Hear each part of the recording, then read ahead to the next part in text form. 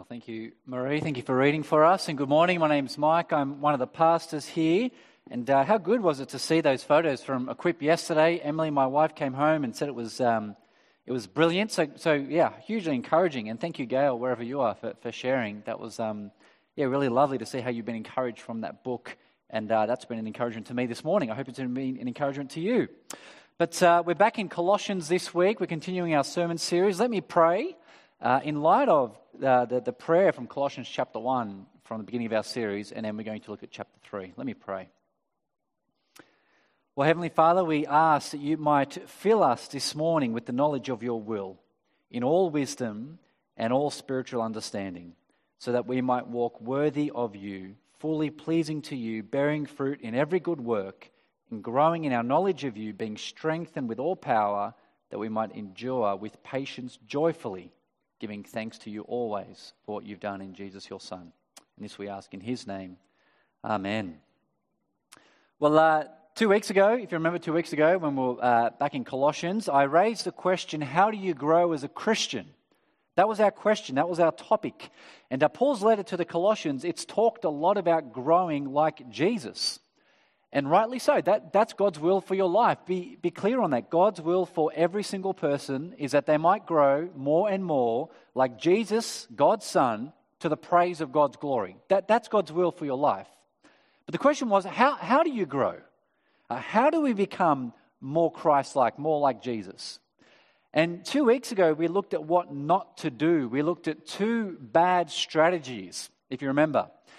Man-made religion and rules are not what will save us or grow us. And supernatural and spiritual experiences and looking for those and hunting for those, they are not what will save us and grow us. No, Jesus is the one who saves us. And he grows us. Praise God. But we could have left 2 weeks ago thinking, well, I don't need to do anything then. You know, if Jesus has done it all, how great's that?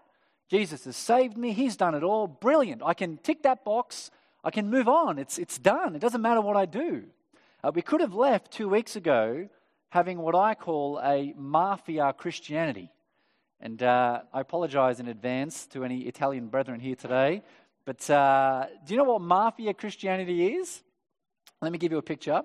So just think of basically any Italian mafia movie you've seen. So, you know, The Godfather, The Goodfellas, The Irishman or Mafia Mama, if you want some kind of more recent ones. But basically they're all the same. There's Italian mobster movies where every second person is called Tony or Jimmy or Tommy. And it's probably about 6 Tonys. And you always get that scene in these Italian mobster movies where, you know, some guy, one mobster goes out and he whacks someone. And, you know, whack is slang for kill someone, right? They whack someone, they kill someone. And then the next day, what does the mobster do? He goes and he sees the priest, the Catholic priest, because they're Italian, they're always Roman Catholics. And he goes into the confessional and he confesses his sin to the priest. And the priest says, oh, look, you've done this bad thing. Go and say 3 Hail Marys, and so you'll be forgiven. And so he goes off, he says his 3 Hail Marys. All then for the mobster to go out the next day, get his machine gun, and go, and, you know, kill half a dozen more people. That's mafia Christianity. That's the kind of Christianity that says it doesn't matter what you do. Jesus has done it all. You'll be forgiven anyway, so it doesn't matter what you do. Do as you please. And 2 weeks ago, we could have left thinking, well, I know what not to do, and so maybe it doesn't really matter what I do at all. Maybe it doesn't matter what we do as Christians whatsoever. But it matters hugely. If we are to grow as Christians, we must do. And here's my provocative line for the day. What we must do if we are to grow as Christians is become killers. Nobody thought they were going to hear that at church today, did they?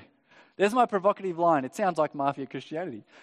If we are to grow as Christians, we must be killers. Let me show you what I mean. Get to Colossians chapter 3. Make sure you've got it in front of you. And the first few verses of Colossians chapter 3, they are some of the most important verses to understand in the New Testament. What the first few verses of chapter 3 teach us is so foundational, so profound. We must understand these first few verses. to then understand what I mean by our need to be killers. So have a look, chapter 1, verse 3. And this is point 1 on your outline, raised and hidden with Christ. Chapter 3, from verse 1. So, if you have been raised with the Messiah, seek what is above, where the Messiah is, seated at the right hand of God. Set your minds on what is above, not on what is on the earth. For you have died, and your life is hidden with the Messiah in God. And this really flows from what we saw at the end of chapter 3, where Paul talks about dying with Christ. But the point he's making here in chapter 3 is huge. If you are a Christian, if Jesus is your Lord and Savior, then something happened the day you decided to follow Jesus, something amazing. You died on that day. And not only did you die the day you decided to follow Jesus, you were raised to new life on that day, raised with Christ. You see, what you have here standing in front of you right now is 21-year-old Mike. I know the years haven't been very kind to me if I'm 21, but I became a new creation 21 years ago. I decided to follow Jesus. I came to understand who Jesus was and chose to follow him. And on that day, I became a new creation. I was born again. I'm 21. There's a theologically justified way to lie about your age. But you see, that's true for every single one of us here this morning who called Jesus our Lord and Savior. The moment you did, when you started to follow Jesus, you died. And then you rose again to live the new life with Christ. And this is really important to understand, because the Christian is not the person who decides to add Jesus to their existing life. That's not the Christian life. You don't sort of become a Christian and decide, well, what I'd like to do is add a little bit of faith to my current life. Actually, life's pretty good, and so what I want to do is I want to add a little bit of Sunday church attendance to my life. Or I'd like to add a little bit of Christian morality to my life. No, to become a Christian is not to continue as you were in your old life and then add Jesus. It's to die to the old life. It's to give your life to Jesus and then be raised to new life with him. And in being raised, your life then becomes hidden with Jesus. Did you see that in verse 3? Look again at verse 3.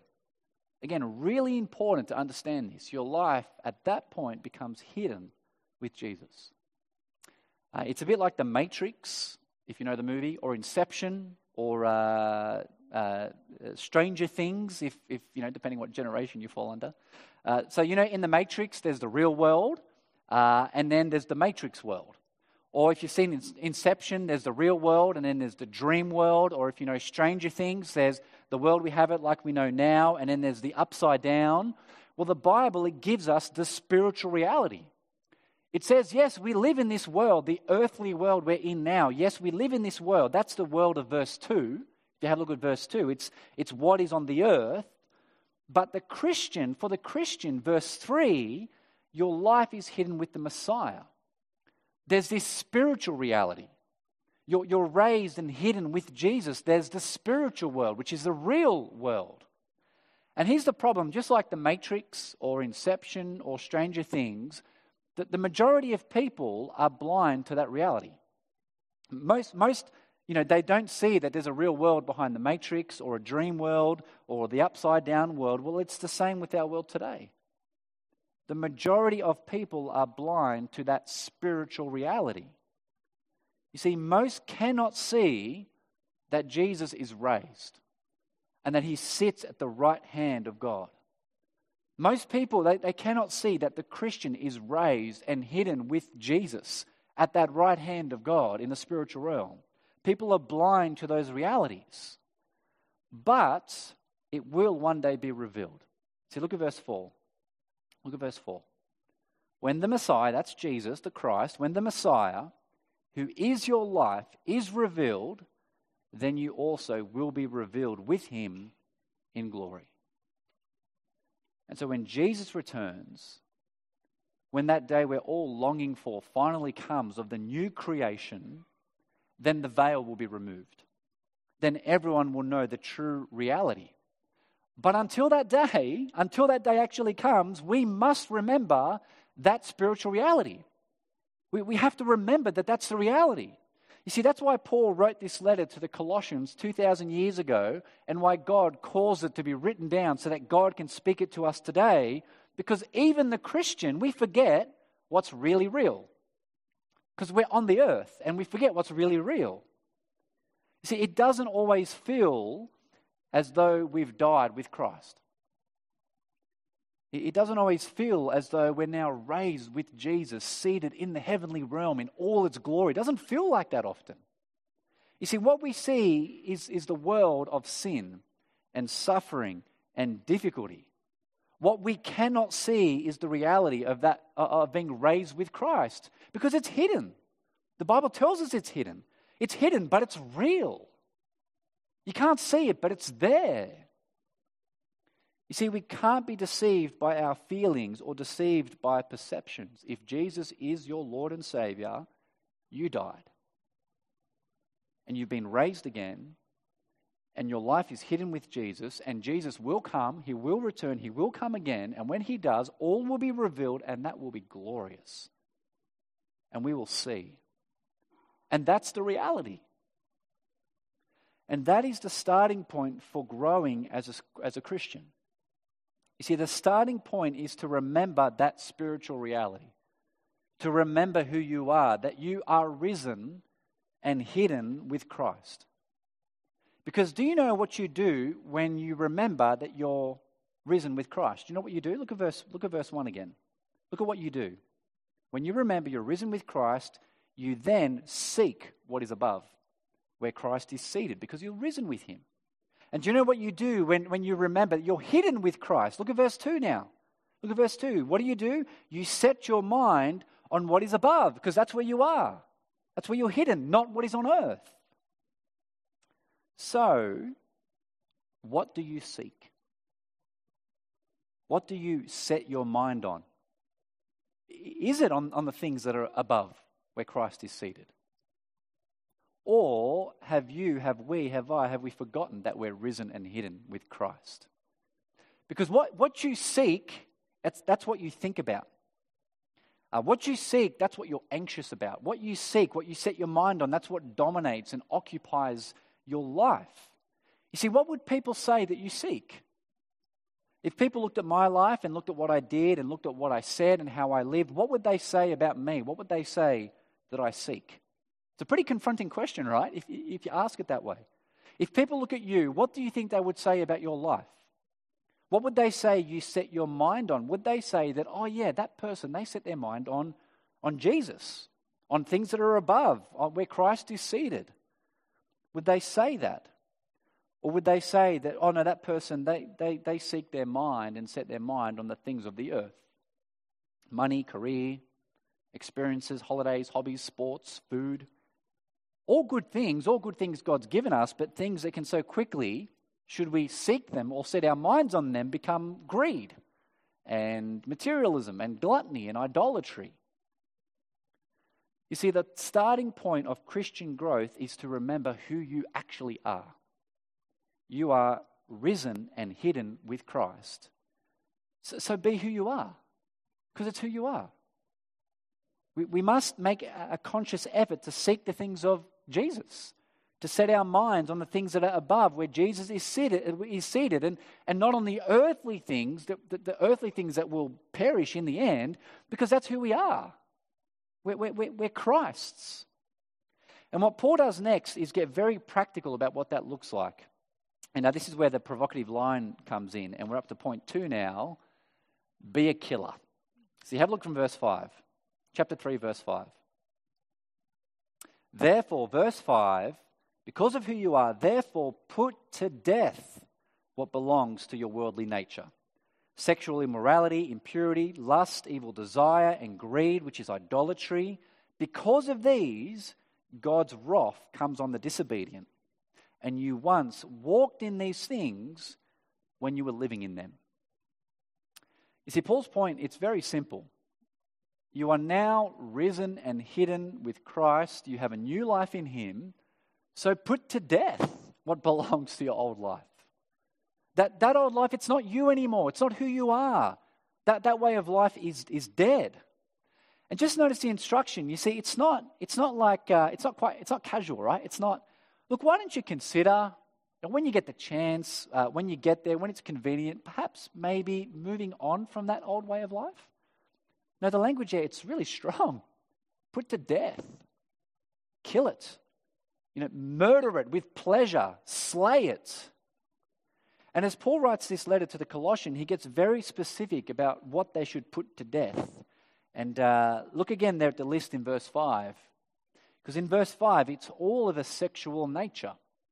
And there's a good chance that the things he's mentioning there are connected with their old pagan way of worship and the pagan worship of their day. So what they're to put to death is sexual immorality. That's any type of sexual behavior that is not the kind of behavior that God ordains. That the kind of sexual behavior that's only between one man and one woman in the context of marriage. And impurity and lust, it's in the same vein. Remember what Jesus said? Do you remember what he said on the Sermon on the Mount? To lust after a man or a woman who is not your husband, not your wife, that's to commit adultery in your heart. And evil desires and greed or covetousness, that's to desire someone else's body for yourself, which is not for you if they're not your husband or your wife. So Paul's words here, that they could be quite specific to the Colossians and tied in to their old way of pagan worship. But regardless of the specifics, the point is really simple. It's really clear. Put to death what belongs to your worldly nature. Whatever that might be. Do not allow the things of the worldly nature to roam around in your life and in your actions, because that's hugely dangerous. Let me give you a picture. If you saw a deadly spider in your room and you were just about to head off to bed, or imagine a venomous snake there in your room and it's right there at the edge of your bed, just about to go kind of up into the bed. At that point, would you say to yourself, she'll be right. Don't worry about it. I'll just shoo it away from the corner of the bed and I'll go to bed. It'll be okay. And then when you're asleep, the snake slithers up the bed and under the sheets where you're sleeping. Or the spider crawls into your mouth, particularly if you're a snorer. Everyone's going to have nightmares tonight. You don't do that. If there was a killer spider or a venomous snake in your room, you wouldn't go to bed. You'd kill it. You'd get rid of it. It's deadly. You see, putting to death what brings death, that's life-affirming. That's a good thing. It's pro-life. Putting to death what brings death is life-affirming. So don't indulge in the deadly. Don't meddle with it. And so what belongs to the old self, to the worldly nature of our sin, it's deadly. So what should you do? Put it to death. Kill it. Kill it. It's what John Owen, he was a theologian from the 1600s. He once famously said this. It's up on the screen. He said, "Be killing sin, or it will be killing you." Simple but profound. Be killing sin, or it will be killing you. And that's what we're talking about here. It's because, verse 6, it's because of sin, verse 6, that God's wrath is coming.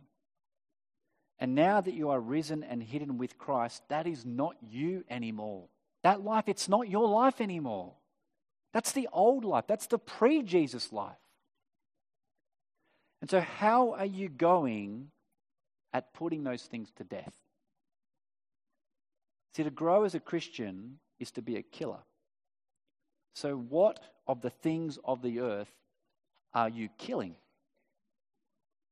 A huge one, I think, in our modern world is materialism. And I don't mean to be the preacher that says the same, kind of brings up the same examples. And this is real for us. We bring them up because they're real. More than ever, we live for things. We've become enslaved to things, to our phones that we're never able to put down. And we scroll endlessly down the screens of our phones like a gambling addict at a slot machine, pulling the lever over and over again. That's our phones. It's the same thing. We want more and more things. We work more and more hours to buy those things. We acquire more and more debt. We spend endless hours researching, desiring, coveting over that next thing we want to buy. I know because I have the same temptations. You see, do we need to put our materialism to death? Is what we seek and set our minds on a thing instead of Jesus, who's seated above? Or maybe it's our media consumption that we need to kill. And Netflix, YouTube, Facebook, Instagram, TikTok, whatever else the latest one is that I've never heard about because there's a new one every month. Let me give you a gross but helpful image. Imagine an open sewer pipe gushing out hundreds and thousands of litres of raw sewage non-stop every second, minute after minute, hour after hour. And then imagine placing yourself right in front of that open sewer line, being drenched and soaked and flooded with the excrement of our world. Gross, right? I know. Horrible image. But that's the reality of our modern media. Every second, every minute, every hour through our TVs and radios, internet, social media, even advertisement. I can't escape the buses and the billboards and the train station signs advertising things that are not good for us. We're being drenched and soaked with the excrement of the worldly nature. We're being constantly fed waste and filth. You see, what chance do we have to seek the things that are above and set our minds on Christ if we endlessly expose ourselves to the media of our world? Do we need to put to death just how much media we consume? It's filth. Or what about sexual immorality? You see, Paul's words there have been specific to the Colossians, perhaps, about their pagan practices. But sexual sin has been an issue in every single age. It just has. That's why the Bible does bring up sexual immorality. You see, our world says to us blatantly and boastfully, be sexually immoral. That's what our world says to us. It's the Nike tag. The world says, sex, just do it. Just do it. That's what our world says. Just do sexual immorality. It's great. It feels good. Nothing will go wrong. Don't worry. There are no consequences. Just do it. Rubbish. You see, do we need to kill sexual immorality? Now, the way our eyes linger and lust when it comes to that man or that woman, the seemingly harmless office flirting, kill it. The late night temptations, the R-rated movies, the shows and the series that you pick because you know they're going to be sexually explicit, kill it. The time you have alone with your phone or your laptop in a room when no one else is around, kill it. Kill it before it kills you. Those things damage. We know that. And with all those examples and with many others we could think about, it's not as though we kind of plunge into those things head first, right? We don't just kind of wake up one morning and decide we're going to be materialists. You know, I wake up one morning and I go, I'm going to live for things. I want to live for things and worship things. I want to indebt myself and be indebted to stuff. We don't do that. We don't suddenly decide one morning and wake up and think, I'm going to stand in front of an open sewer and let the filth of the world feed me. As Christians, we do not wake up one morning and think, I'm going to be sexually immoral today. I'm going to cheat on my wife or my husband. Or I'm going to sleep with someone else's wife or husband if you're single, because that's someone else's potential future wife or husband. We don't do that. We don't wake up one morning and think, today I want to become addicted to pornography. No, it takes 100 small, bad decisions to get to that point. And so we need to kill those bad decisions. We need to put those small things to death. See, for years, I've put catalogues that they've come in the post straight in the bin. Because I know what I'm like, I get tempted to buy things. I unsubscribe from all the marketing emails I get in my emails because I know that I'll be tempted to buy things. Many of us have decided to remove Facebook or Instagram or whatever else from our phones because we know when they're on our phone, we spend too much time on them. It's a good rule of thumb to never be alone in a room, especially at night, with a laptop. For both men and women, but especially men. Porn addiction is rampant. You see, we need to be killers. Put to death, God says. It's not good for us. It's not what's best. And make a conscious decision to seek what is above. We have to make that decision to set our minds on Jesus, because he's the one who will help us put those things to death. He will help us. He understands our temptation. He has been human, and he knows it better than anyone else, because when he was tempted, he never sinned. So he's able to help us better than anybody else, because when we're tempted, we often sin, but Jesus never sinned. He can help us. See, the more we look to Jesus and listen to his word as we have it in the Bible, the more that will change your desires. Your desires will change as you look to Jesus. And you'll want more and more to put to death the things that are of the earth, because you want more and more to become like Jesus, because you look at him. So we've got to put those things of the worldly nature to death, because they ultimately do us harm. And they never deliver what they promise. We know that. You buy the thing, it's going to make your life better. No, it doesn't. Maybe for a day, until it plays up and needs a software update and you go nuts over it. But look at what else. Look at verse 8. Look at what else we need to put off. Verse 8. But now you must also put away all the following: anger, wrath, malice, slander, filthy language from your mouth. Do not lie to one another. And these things, they're mostly things to do with our speech. Anger often expresses itself in words. Malice is to speak something hurtful to someone with intent. You want to hurt them with your word. It's worse than anger, because anger sometimes is sporadic. Slander is to say that hurtful thing behind their back, because perhaps you're too cowardly to say it to their face, to gossip about them, denigrate them. Filthy language is to speak words that are not noble or right or pure, words that are of the things of the filth of our world. And sadly, as Christians, the more we consume the world's media, then the more we become filthy in our language, which means Christians don't stand out anymore as different, because we just sound and look like everybody else. You see, how are we going at being killers? How are you going at putting to death what belongs to your worldly nature? Do you find it hard? Is it difficult? Do you struggle to do it? If you do, if you find it hard, can I say, good. That's great. That's good, because that means you're doing it. If you struggle, that is a good thing. To grow as a Christian, we'll need to keep putting to death the old worldly nature. And it is hard, but if you find it hard, it's good, because you're doing it. What I really worry about, who I'm scared for, is the person who does not find it hard, who does not struggle to put to death because they don't try at all. That person is giving into the world. That person is seeking and setting their mind not on Jesus, but on something or someone else. Don't be that person. We must work at putting to death.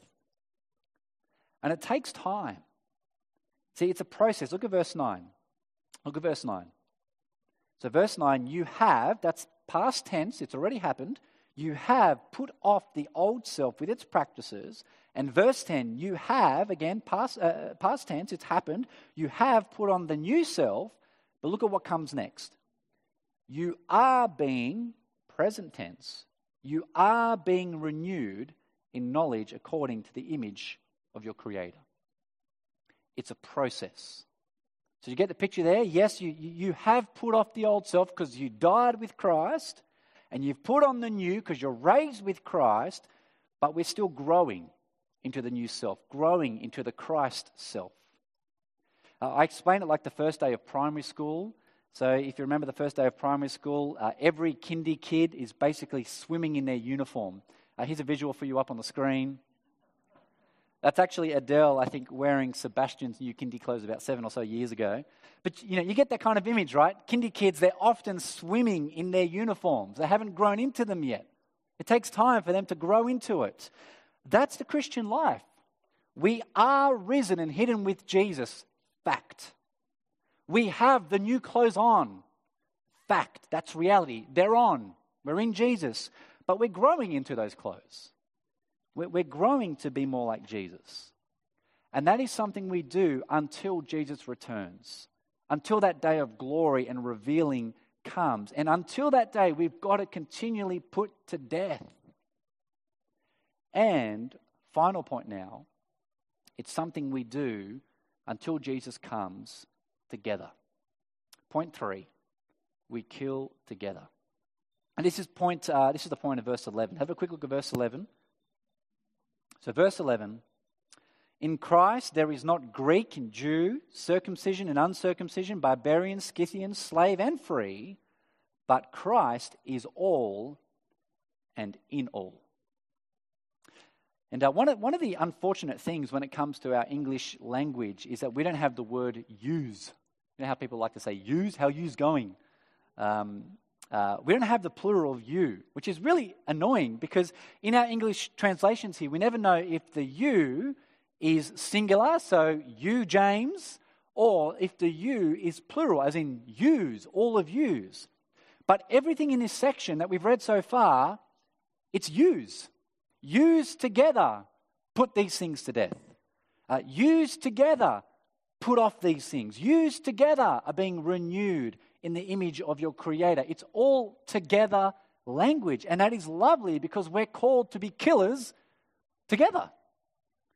Or to use a bad illustration, like an Italian mafia mob, we're to kill sin together. We're to be mobsters together. You see, we don't do this alone. We help each other. That's why Sunday church is really important. That's why your hope group is really important. That's why one-to-ones and meeting with people and reading the Bible and praying with people is really important. It's very hard to be a lone assassin when it comes to sin. The devil is clever. Sin looks to devour us, but we are all one in Christ together, and so we can help one another. And so here's one very practical thing to do as I finish up. One very practical thing to do is to ask someone to help you to put to death. Ask a trusted Christian friend, ask your spouse, ask your hope group leader, ask someone who's a Christian. All of us here have things that we need to put to death. We all have things that we need to put off when it comes to our Christian life. Next week, it's the positive week. See, I'm the nice pastor here. I've given Nikhil, our student minister, the nice put-on week, the positive stuff. And I get to do all the bad guy stuff. But it's good for us, but you know what I mean. Next week will be the put-on week. This week, it's the put-off week. The put-to-death week. And we all have things we need to kill. I know you do, because I know I do, because I know we're all still struggling with sin. So tell a fellow Christian what that is. Do that. Do it. Don't let me say that now and then you forget later. Write it down if you have to. Whatever it is, do it. Tell someone what is something you want to help. Ask for their help in to put to death. Ask them to pray for you. Ask them to keep you accountable. God has given your church family for that very reason. God has given us each other. Praise God, because we need each other. So brothers and sisters, remember who you are. You are risen and hidden with Christ, so seek Him. Set your mind on Him, and in so doing, put to death what belongs to the worldly nature. Amen.